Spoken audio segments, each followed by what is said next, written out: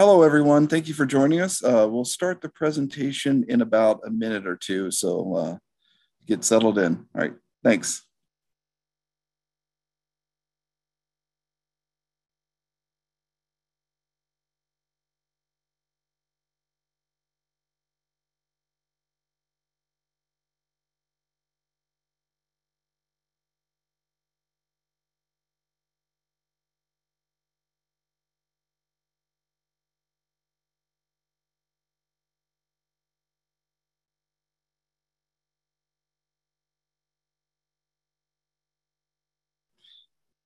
Hello, everyone. Thank you for joining us. We'll start the presentation in about 30 seconds.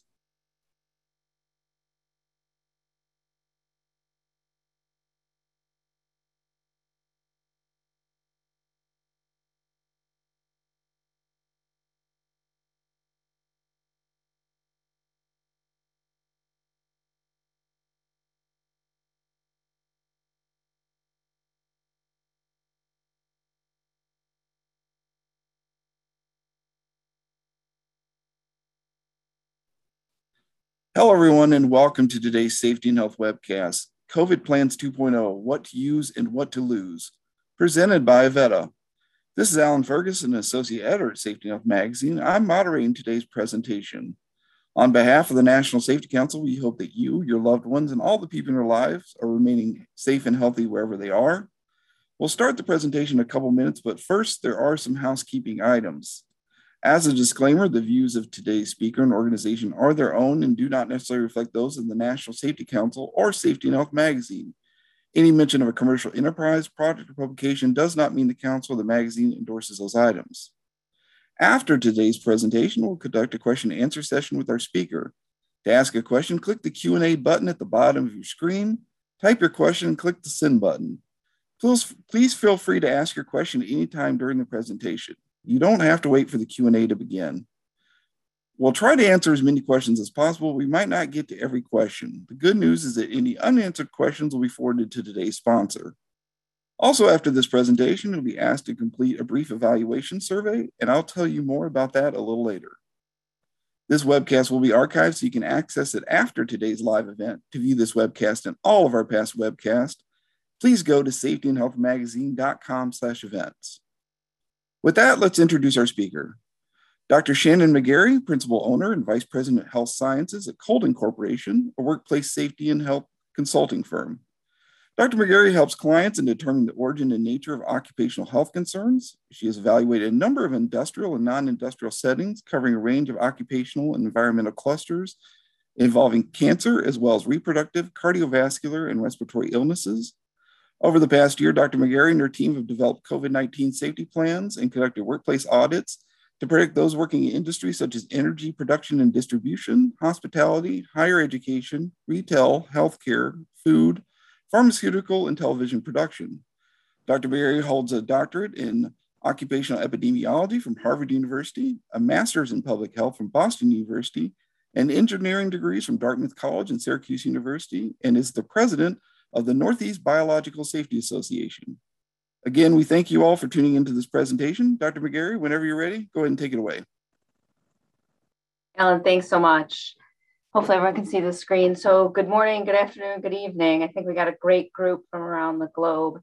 I want to just shout out to all of my fellow environmental health and safety practitioners. You know, kudos to you all. I think our healthcare workers, and I live with a doctor, my husband's a physician, and they all get the glory, and the doctors and the nurses, and they have been working hard, and they're our heroes. But I think right underneath that would fall our environmental health and safety professionals. And so where are we at? You know, around the globe, we're in different spots. And I think I'll try to have a global focus here. A lot of this is US based since this is where I am. But we'll try and get in notes that everyone can use as we're really thinking about trying to update our plans. I think all of my clients internally for my own organization, I'm literally every month, it's sort of like, what's new? You know, we're up and we're down, we're changing, new variants. The more we know about modes of transmission and mitigation, the more we're going to need to keep updating our programs. So I'm just going to give you a quick background, where we're at, where we're on, what concepts we need for transmission, and then really focus in on what we should have in our plans. And a fair portion of that is based on the vaccines. And so what we know about them. So I'll spend, a little bit more time on that than some of the other mitigation strategies like ventilation and such. And then I have, a slide at the end of my predictions of where the heck we're going with all of this. I'm going to talk for about 45 minutes and then try and take as many questions as we can at the end. I want to start with this slide just as a way to say, there's too many people talking. I think that the 1 or 2 year look back on this is that there was just so much information out there, a fair portion of it, unfortunately, biased and just flat out false. So really make sure you're getting your information from vetted sources. The CDC and the World Health Organization would be my top choices there. I've got a picture here of US case counts. Things are peaking at different times throughout the world. We're lagging here in the States with the Delta variant, but we're amidst another wave. And I don't think, anyone who's had this before or after is going to argue that, we're still in the middle of this pandemic. Want to make sure we're level set on the routes of transmission. The routes of transmission have always been for the parent alpha, beta, gamma, and now delta. The main route of exposure is inhalation. The absorption fomite route from dirty hands to eyes, nose, and mouth, definitely a lower portion. We're not really seeing anything for ingestion. I'll avoid giving you the computational fluid dynamics of the particle physics lecture here, but make no mistake, the SARS-CoV-2 virus is one of the main transmission routes is a large aerosol component. Some large droplets, less than 100 microns, are going to be certainly modes of transmission, but they're going to fall out very quickly, within a few feet, a meter or two, and largely controlled with source mitigation or masking. The component that we really want to think about are those medium and the small aerosol droplets, in particular, less than 5 microns. They're going to travel a distance, okay? It took us environmental health and safety professionals banging our fists to say, look, these numbers last year, we wouldn't have had such crazy spread without a significant aerosol component. And I think the word aerosol is very scary, right? The US CDC didn't recognize aerosol transmission until last October. I mean, it was crazy. So now that we know what we're facing, we recognize it, we can begin to mitigate. I think I put this up here because I really want everyone to understand the virus is just doing what the virus is going to do, which is to vary. So this is the family tree, the phylogenetic spreading of the virus all the way from, in our lower left-hand corner, the parent virus last December. All of these variants have been tracked. Some of them just aren't that biologically interesting, right? But this virus is going to continue to vary till we can limit transmission largely with vaccination. So I want to make sure we're all on the same page. Just going to go back to high school biology for a second. My vaccinologist friends and virologist friends cringe because people use the words mutant, variant, and strain sort of interchangeably. And I want to make sure that we're all on the same page with the lingo here, because it does motivate the conversations we have about the Delta variant and future variants going forward. When a parental strain of a virus mutates, right, when it copies its DNA over and over again, it's going to make mistakes, right? So think about laying down a brick wall, 1,000 bricks every 10 minutes. You're going to make some mistakes, right? And those are mutations. When those mutations take hold and lend the virus some interesting property, some interesting biological behavior or whatnot, we label it a new strain, okay? So make no mistake, if we stop the spread, we're going to stop mutations. We're going to stop various variants from taking hold, okay? And again, we do that with the vaccination primarily. So the Delta variant is the dominant strain in the US, it's the dominant strain in most of the world now. The symptoms are definitely appearing more quickly. There's a shorter incubation time period. Interestingly, we've got to be careful. We got good data from Public Health England. The main symptoms of Delta tend to be a little different than those of the parent strain. We're not sure if that's because of the Delta variant is just different, or if it's affecting a little bit of a different community, younger community. But the main symptoms of Delta tend to be headache, sore throat, and runny nose, as opposed to parent strains, which was fever, continuous cough, and loss of taste and smell. Okay. And so this comes into screening, making sure we're doing good daily screening. So what do we know about Delta and how is this going to affect our planning? We know it's highly contagious, right? Fully vaccinated individuals can spread the virus to others. I got a whole slide on that because we got to talk people back down a little bit. I think that people are qualifying the vaccine as having failed, all right? And we got to reset that expectation. There's some early evidence that it may be causing more severe illness. It is definitely evading natural immunity. So having had COVID does not completely protect you from getting it again.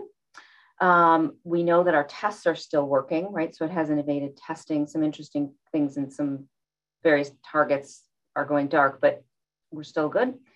Can it evade treatment? The treatments that we have now are generally pretty broad spectrum, antivirals, steroids, and things like this. Some of the monoclonal antibodies treatments are going to need to be tweaked based on various variants. So why is Delta more infectious? It is figured out how to make a crazy number of copies of itself very, very quickly before your immune system has time to mobilize fully, okay?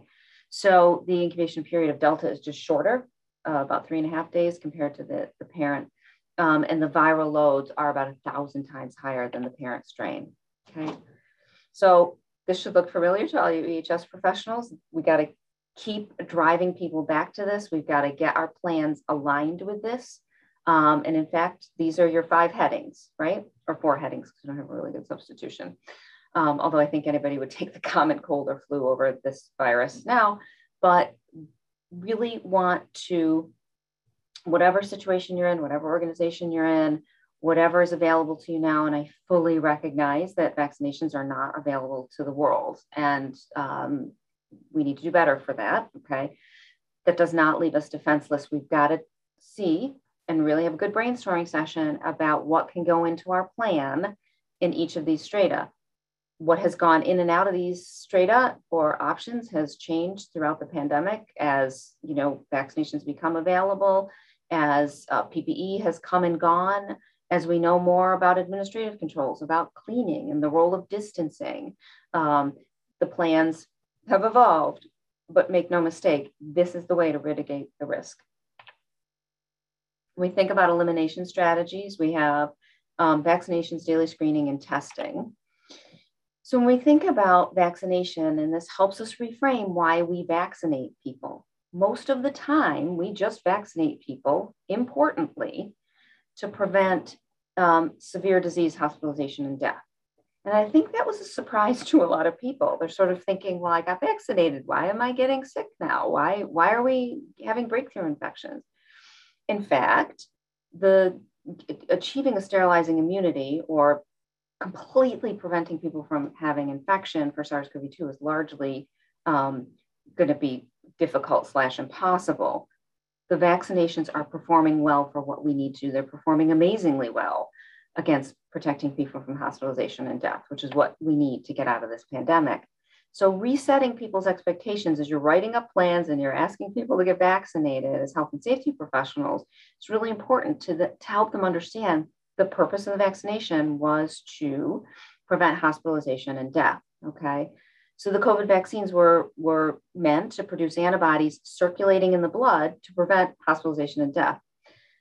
To prevent both infection and serious illness, you have to tweak the immune system, okay, and elicit a response in both the blood and the upper respiratory tract in your nose and throat, okay? This is a very tall order. Most vaccines can't do this, okay? So resetting folks to understand what the purpose of vaccination was. I grabbed Pfizer, Moderna, and J&J, and I think, you know, a fair portion of the world is getting vaccinated with AstraZeneca. The numbers for J&J are mirroring that. AZ tends to be a little bit higher in some of these, and these numbers literally are changing daily as we get more information. But I think right now for, preventing hospitalization and death, the far two right columns, you can see all the high numbers, right? So, and AZ falls into this category as well. Crazy high effectiveness at preventing hospitalization and death. When you look at preventing symptomatic illness, we're having a hard time, right? You're seeing breakthrough infections, again, not a vaccine failure. Okay, in different populations, in vulnerable nursing home patients, in general population, we're seeing reduced efficacy for the Delta variant against preventing symptomatic illness. Okay, somewhere between 50 and 80%, depending on whether you have a vulnerable population. In the 50s in the vulnerable populations, in the 80s for the general population, a little bit lower for J&J, but again, crazy effective at preventing hospitalization and death. In the United States, I can tell you that nearly all the hospitalizations and deaths now are among the unvaccinated. Okay, so we know what's going on. That's why we're talking about booster shots for some folks. The concept of base rate bias is really important. Again, I think to frame the breakthrough infections that are happening, I think it's scaring a lot of people, right? And so this is just a math problem, okay? As you get more vaccinated people, more infections are going to happen in vaccinated people. Doesn't mean the rate is any higher, okay? So if you take 100 folks, you got 80 fully vaccinated, 20 unvaccinated, you've got 4 infections, 2 in the fully vaccinated, 2 in the unvaccinated. You can see the rates, 2.5% and 10%. So the rates are still good, right? This is a gross example.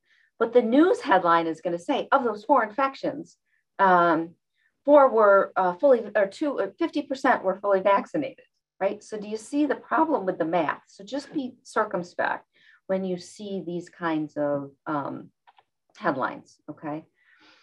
The US CDC in May made a decision. I get it. They're only going to track hospitalizations and deaths. And there just isn't enough time, resources, et cetera, to track all breakthroughs. We've got good numbers coming in from various other HMOs and the Kaiser Family Foundation and whatnot to check asymptomatic and symptomatic breakthroughs. The UK has a great study going on to look at asymptomatic breakthrough. For what we know now, the breakthrough infections that have resulted in hospitalization and death are very, very rare, okay? You take the numbers that they're reporting, and it's even lower than this, okay? Because some people land up at the hospital for other reasons other than COVID, and they get diagnosed with COVID. So somebody breaks their leg, they've got to go to the OR, they're going to get a COVID test. So they didn't get to the OR, or they didn't get to the hospital for COVID, they got there with it, right? So these numbers are even lower. But for hospitalization, we're looking for among the vaccinated, there's a 0.0047% chance of being hospitalized. There's a 0.0011% chance of dying after you've had the vaccination. Okay, so again, crazy effective. Where are we at with boosters? And I understand this is can be a contentious subject around the world when some folks haven't gotten one vaccine. What we're learning, we certainly can apply. Antibody titers are still holding for most of the general population. We're still following trial participants around the world that got enrolled last summer, and we're going to watch them very closely. But we're seeing that in the face of the Delta variant, which is cooking up crazy copies of itself and is highly contagious. Okay, vaccines are holding up very good for hospitalization and death. We're seeing some reduced efficacy against infection, symptomatic infection. Okay, so in the US and many parts of the world, we're delivering third doses to immunocompromised populations, solid organ transplant patients, severely immunocompromised patients for a number of conditions, okay, to boost their immunity. The overall need and frequency for boosters is going to depend on the emergence of the variants. And it's going to depend on how quickly we can vaccinate to tamp down. Remember, the virus will vary within me, if I'm vaccinated, everybody around me is vaccinated, even if I'm infected, the chance of passing on that variation, that mutation to somebody else is much lower. Okay. So starting this fall, our internal US ACIP is going to meet and talk about giving the general population, not just the immunocompromised population, a third shot. We know we've got some good data from Israel that it works, right? So they were seeing an increase in these breakthrough infections. They started giving folks over 60 shots, and pretty quickly after that, we again watched the case rates fall. Okay, so stay tuned on that. Transmission after vaccination for Delta is quite possible. It was not that. We didn't say that for the parent or alpha, beta, gamma, but for Delta, again, cooking up crazy numbers of copies of itself. So we have good data from Singapore that tells us for the first few days of infection, about first 5 days of infection, there's similar viral particle loads, okay? And yesterday, we had a preprint article from the Netherlands. So this is good. So the first few days, we're seeing similar viral loads, quick drops in the vaccinated folks, extended periods in the unvaccinated folks. So much longer symptomatic period and infectious period for the unvaccinated. But yesterday we had an article from the Netherlands, a couple hundred folks in a study of healthcare workers. They actually looked at the viability of those particles. So remember, the NAT tests, your PCR tests, are very sensitive.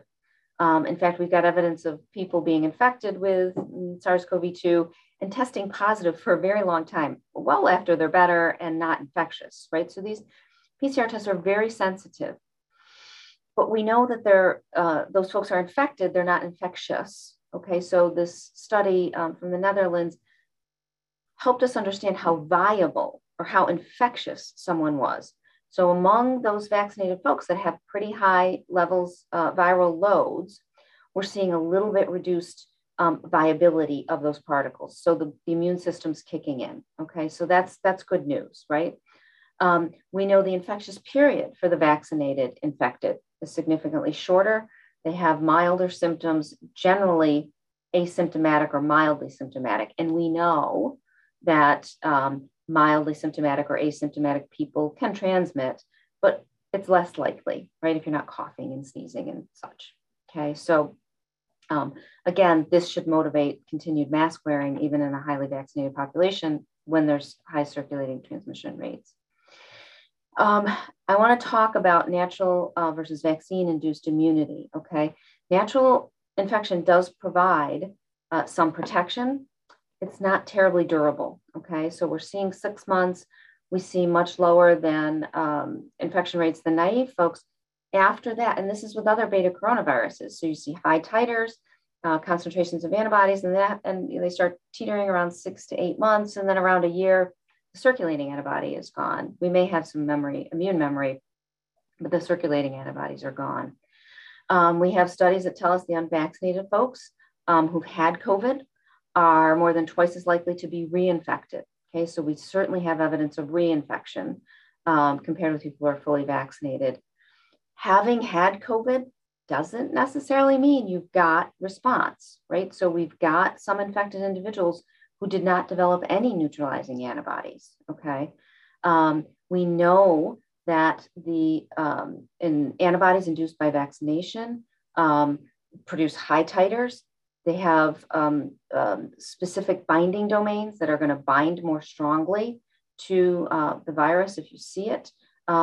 So make no mistake, you can't count on natural infection to protect you. Again, another reason we want to push vaccinations in our health and safety programs.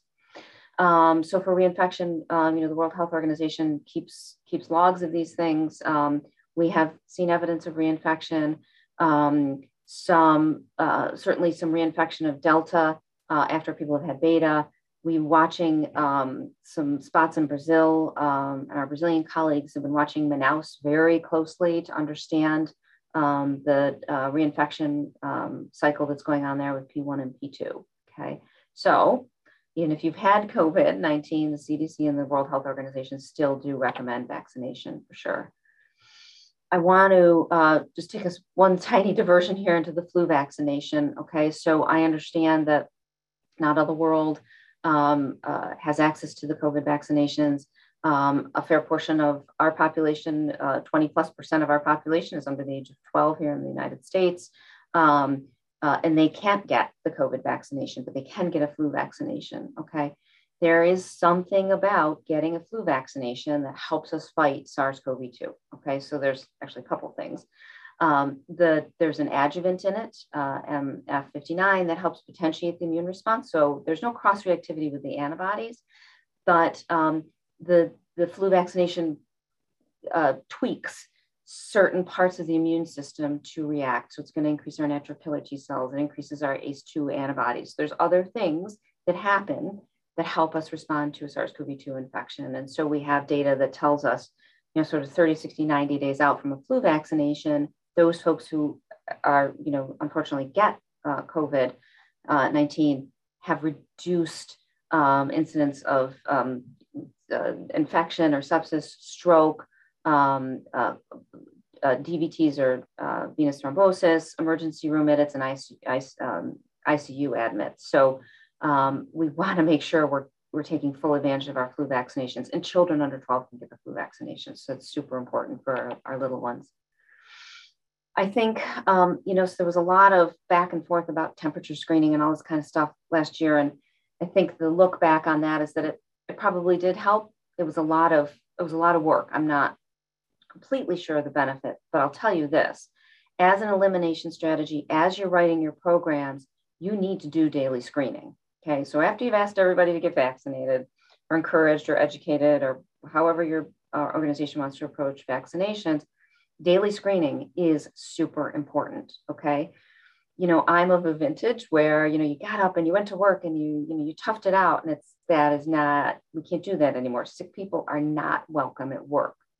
And so however you achieve a daily screening, it's important. We've got to wake up every morning and say, do I feel well enough to go to work, right? We can't have sick people at work anymore. I've got clients doing it with attestations. So there's just a sign at the door reminding everybody, look, if you don't feel well, you're not welcome. I've got folks doing it with an app on the phone. There's surveys that people have to fill out when they get to work, with a self-administered screening station. If they want to take their temperature, they can. All manner of ways of achieving a daily screen, okay?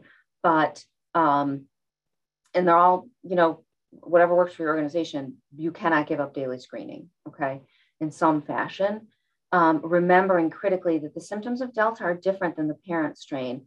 Headache, sore throat, and runny nose for Delta are kind of things that, I've had a headache for 16 months, folks, right? So, and a sore throat, it's like, geez, do I have allergies or a runny nose? Like, we really mean you're not feeling well completely to, be cleared to come to work, okay? So making sure that we're not passing over these symptoms versus, cough, fever, and, loss of taste and smell, which you just can't ignore, okay? So just note that caveat there.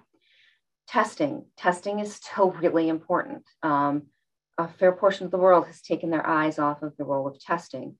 So as you're writing your programs, really think about where can testing fit in, whether you've got vaccines available or not, whether you're going to mandate or not.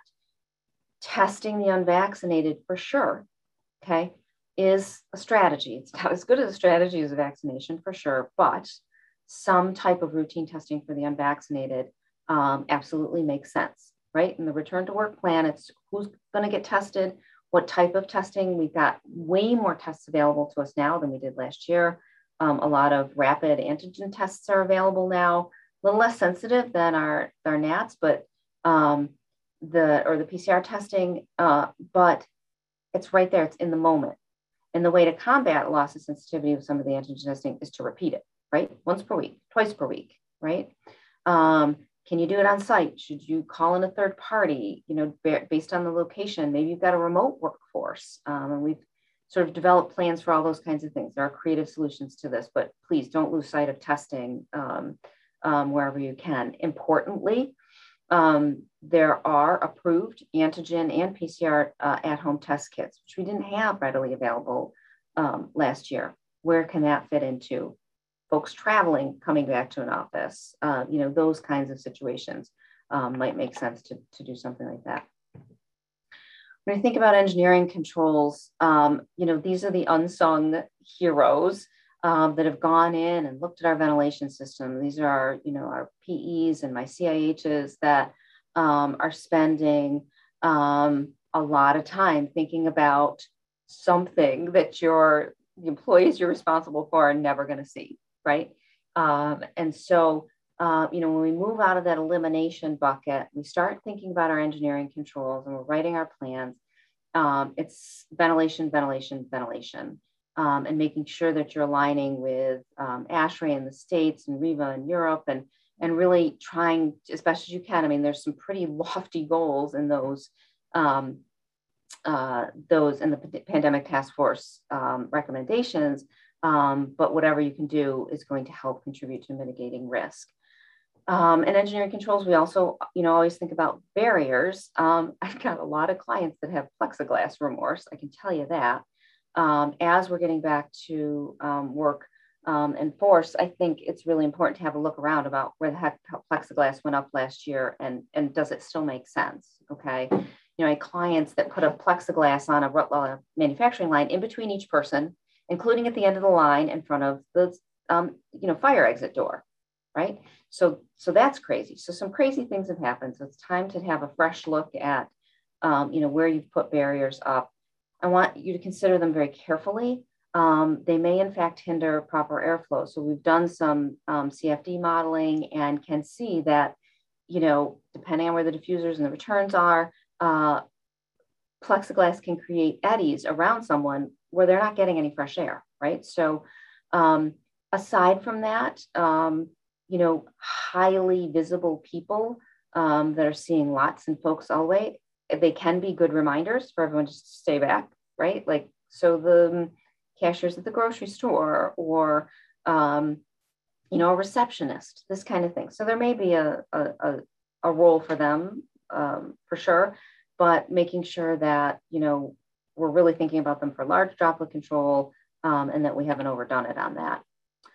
So I pulled up the ASHRAE guidelines. The REVA guidelines aren't that much different in Europe. It's getting people large quantities of fresh air filtered and turning it often. Okay, so that's really where we're at with this. Depending upon your building stock and the age, this MERV 13 filtration, like that may be crazy, right? But can you get a MERV 10, go up from your 8s? Most older stock the fans can't handle this kind of pressure drop, but see what you can do, right? What quantities of fresh air can you bring in, right? You maybe can get from 15 to 20 to 30. I've got some clients who are running at 100% fresh air and they're really lucky and they're spending a lot of money on that, right? Where can you go? This isn't an all or nothing, right? Like if you can't do anything, don't do nothing, just see what you can do, right? I've got a lot of clients who have older historic buildings, they're just throwing up the windows, right? But aside from the ventilation, the filtration, really just making sure the system is working, right? And going and doing good audits, are the filters that you've got, are they clearly, inside the housings?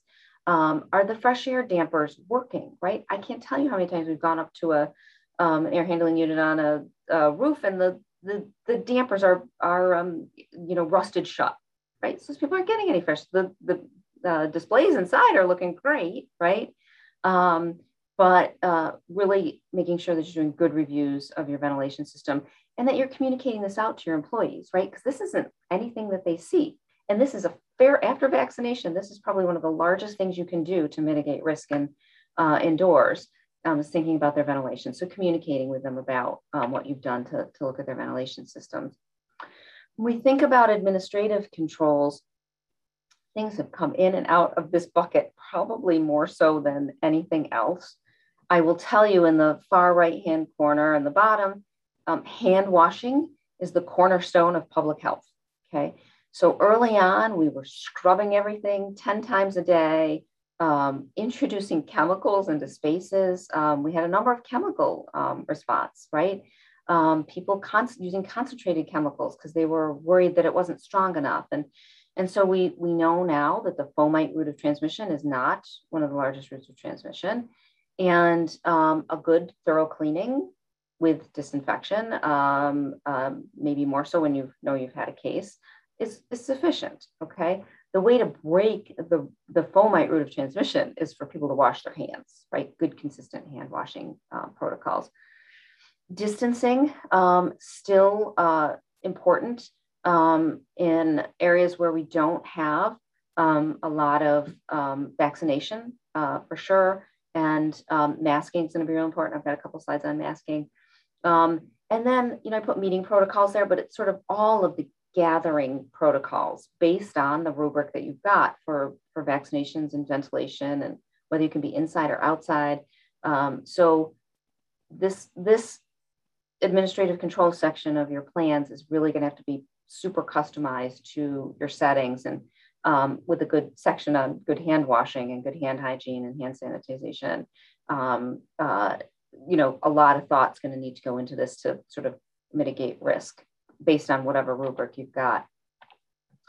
And then lastly, at the bottom of our triangle, at the end of our programming, we should be writing up what's going on with masks, okay? And so, as I look back in the last 16 months, it's this mask thing is on and off and this kind and that kind, and what do we do and, when, and masking has never been a bad idea. I don't think we had no flu season last year, right? So we know masks work for a number of different things for infectious disease.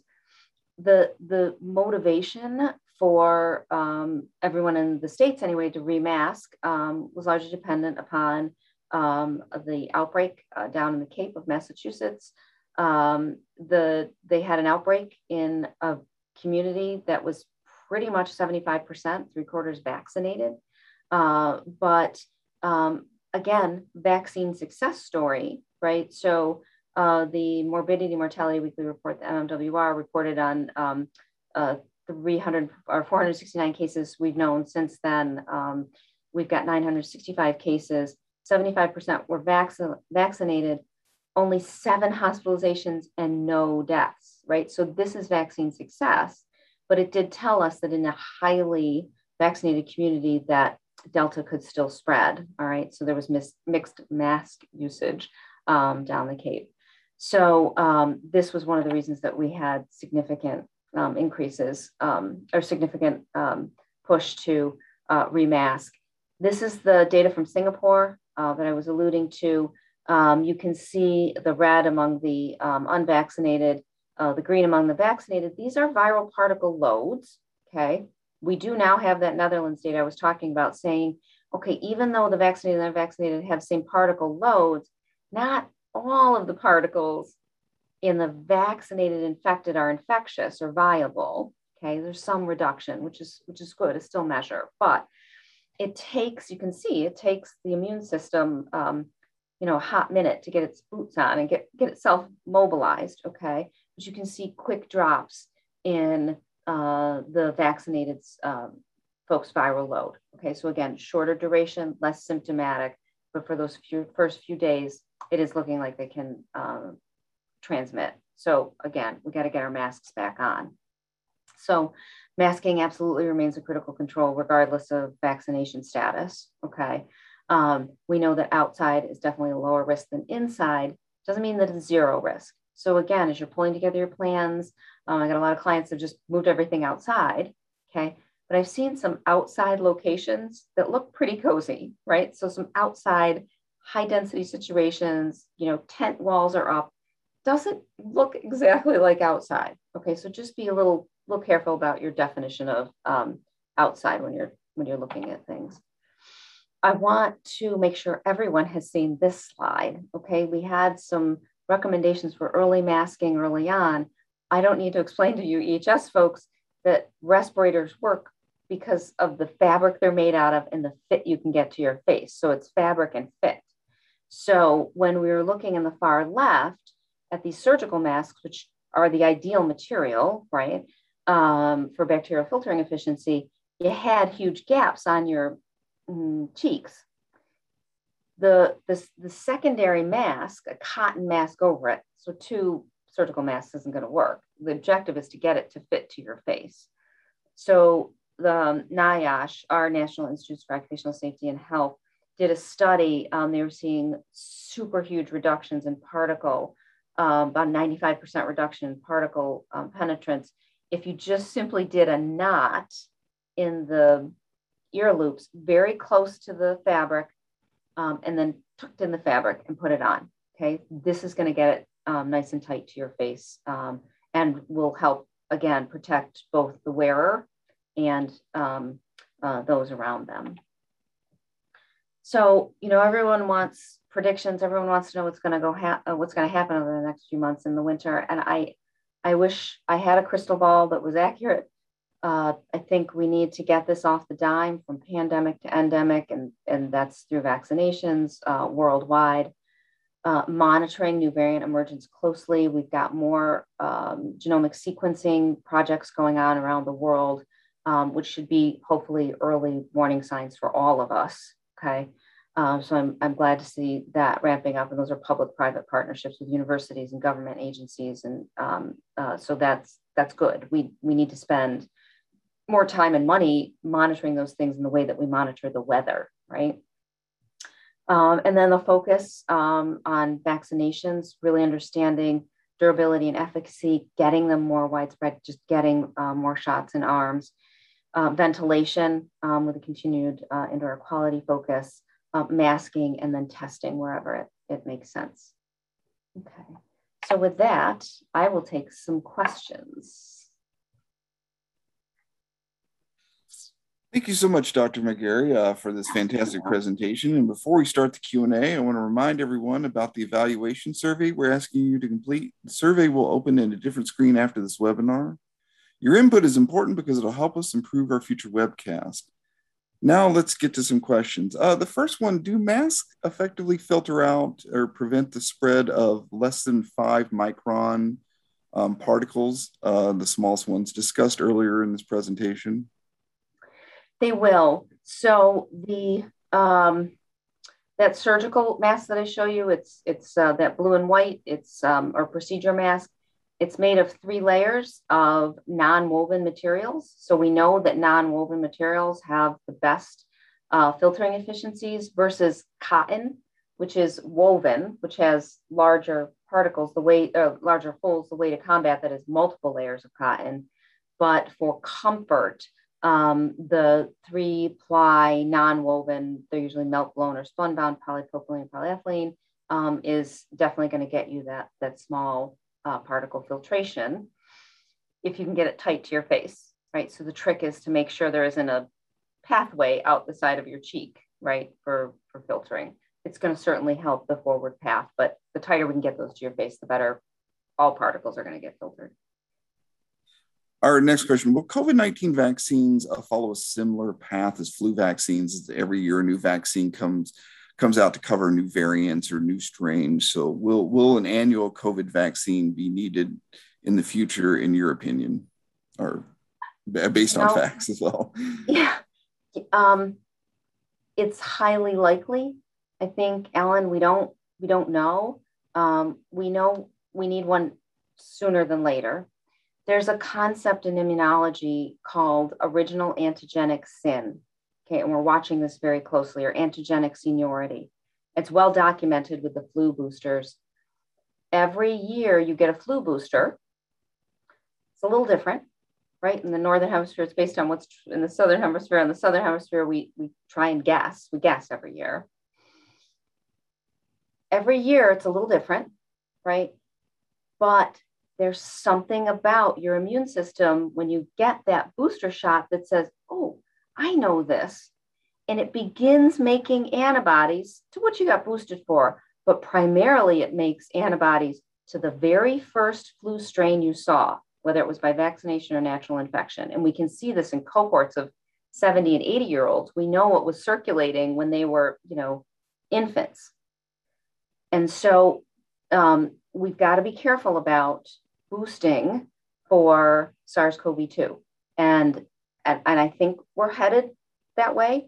With any luck, we can slow the transmission and slow the spread and the development of new variants through vaccination, like huge vaccination campaigns now over the next few months around the world. And that may limit the need for boosters to every other year, every third year, as we're doing surveillance and we're watching new agents emerge, watching trial participants and watching breakthrough infections in the vaccinated. That's what will determine ultimately the schedule. But right now, yeah, it's looking like we're headed towards something like that. With any luck, we've got combo shots, flu and SARS-CoV-2 being trialed, Novavax, for instance, a little bit more traditional vaccine platform with a purified protein. Maybe we can just give people them all at once. So we'll see. Time will tell. So someone's asking, what evidence or scientific studies do we have regarding lasting immunity for those that are vaccinated? So we've got quite a bit. You saw my vaccine efficacy slide. Those data are coming in weekly. There's cohorts being watched all over the world for sure for all the vaccine platforms that are out there. It's looking like, with the mRNA vaccinations, Pfizer, Moderna, and some of the ABV vectors, the adenovirals, so like J&J and AstraZeneca, we're seeing pretty good protection through that's 8 to 9 months. So the trial participants from last summer around the world have been enrolled and followed for about a year now, and we're starting to see some breakthrough and some reduced efficacy. So I think right around that 1 year mark, which makes sense, we're going to need some kind of boost. So our next question, we require a negative COVID-19 test for previously infected employees returning to work, and most hospitals and clinics provide documentation for this. How would this confirmation work with at-home test kits? Yeah, so that's very interesting. So requiring a clearance test to come back to work. I've got some clients doing that. Got to be a little careful again, because those nucleic acid tests, like the PCR test, are so sensitive. People are testing positive long after they're infectious, long after they're a harm to anyone. An antigen test for a clearance might be more appropriate. I've got some clients, so the at-home tests rely on the honor principle, right? So if you're doing an antigen test to clear people, those are rapid. Most all of them are rapid. You do it right there in front of you. So there are some companies that will mail folks a kit, and there'll be a telemed visit. So employees will have to log on, and a healthcare provider will watch them swab, so that eliminates a little bit of the honor principle. I've got some clients that are asking employees to take a picture of their, some of the antigen cards. There's like a 1 line or 2 lines, and you take a picture of it. Some of the clearance tests can be done like a PCR test. You can do a telemed visit to watch someone swab. They have to put it in the box and send it back to the lab. There's a couple of days delay, but that does eliminate the honor principle. So there's a couple of different ways that the folks have been doing it, but I actually don't have a ton of clients requiring a clearance test anymore. There's pros and cons to it for sure. Our next question, is there a critical vaccination density needed to achieve a higher level of safety? How do employers best address vaccine refusal? So that I think that person's asking me about herd immunity. And, it's this concept that you have enough people vaccinated so that you're not, you're breaking the chain of transmission, and you're not causing an outbreak in the unvaccinated. So for measles, for something that has an R naught of 18, something that's crazy infectious, you got to have like 95% of folks vaccinated before you can protect the 5% from being infected. For SARS-CoV-2, we don't know what the number is, but it's probably pretty high. So the Department of Homeland Security has documents out now that tell us that 1 to 3 virions of the Delta variant is contagious. So this thing is highly contagious. Okay. So it's, we were sort of, we have epidemiologists saying 70 to 90% of your population. I think it's probably closer to 80 or 90% or greater, depending on the variant circulating. But critically, I would say, not just looking overall at your organization what the vaccination rate is, but making sure by department for business continuity reasons, making sure that you understand who the unvaccinated are. So whether you do have a vaccine mandate or not, and we can do a whole webinar on that, making sure you understand where the unvaccinated people are, right? So for instance, you've got a control room, right, of critical business skill. If you've got 90% vaccination rates, but all the other 10% of the unvaccinated are in that control room or have a critical business skill, you still have a problem, right? So regardless of whether you mandate or not, I am encouraging people to ask, are you or aren't you? And that runs afoul of a whole bunch of privacy laws in around the globe. I get it. But, as health and safety professionals, we have to anticipate, evaluate, recognize, and control. I can't do any of those things if I don't know where the unvaccinated people are, right? And so maddeningly turning our attention to protecting the unvaccinated from each other is what we've got to do. As far as the vaccine refusals go, it's tough. It's really tough, especially knowing that there's an abundance somewhere and some people are saying no thanks, and there's other people who are desperate to have them. Okay, so that's frustrating in and of itself as a public health worker. When I approach the situation, I've done a ton of vaccine education. It can't be a war or an argument. The objective can't be to win. Okay, these just have to be open-ended, as compassionate as possible, listening exercises. So you say, geez, tell me why you won't, or, what do you think? And then responding to clear up scientific, misconceptions, talk about safety, talk about efficacy. I talk with these folks about protecting their community and their loved ones. For sure, this is the most important thing we can do for our loved ones is to get vaccinated. Anyone that's got kiddos at home, there's kids under 12 can't get vaccinated. There's immunocompromised people. There's my elderly mother. We need to form a wall of vaccinated people around them. And so I usually try to bring those conversations around to protecting our loved ones. That's where I go with those. So speaking of questions, what questions do you recommend asking on employee self-health screenings? So making sure that you're clearing the list of symptoms. Do you have any of these list of symptoms? And the World Health Organization has a great list. The CDC has a good list. Making sure that you don't have close contacts, so that are sick, that you haven't had a close contact that's sick, or living with a close contact. Those are sort of different scenarios, whether you go out to have dinner once with someone who turns up positive versus living with someone where you may have a continual exposure, are pretty much the high-hitting questions. Travel questions have come in and off depending on what's going on, around the globe and generally where people are traveling to and from. Most of the United States is considered an outbreak condition right now, so traveling from A to B doesn't matter too much. International travelers arriving back to the States, and I think most European countries need to have a negative test. And so you'd want to know about that on a questionnaire as well. So those types of things. And then a fever for sure. No one's welcome at work with a fever anymore for any reason. So our next question, how long do unvaccinated people who test positive for COVID remain infectious with the Delta variant? And when can they safely return to work? So it's about 10 days.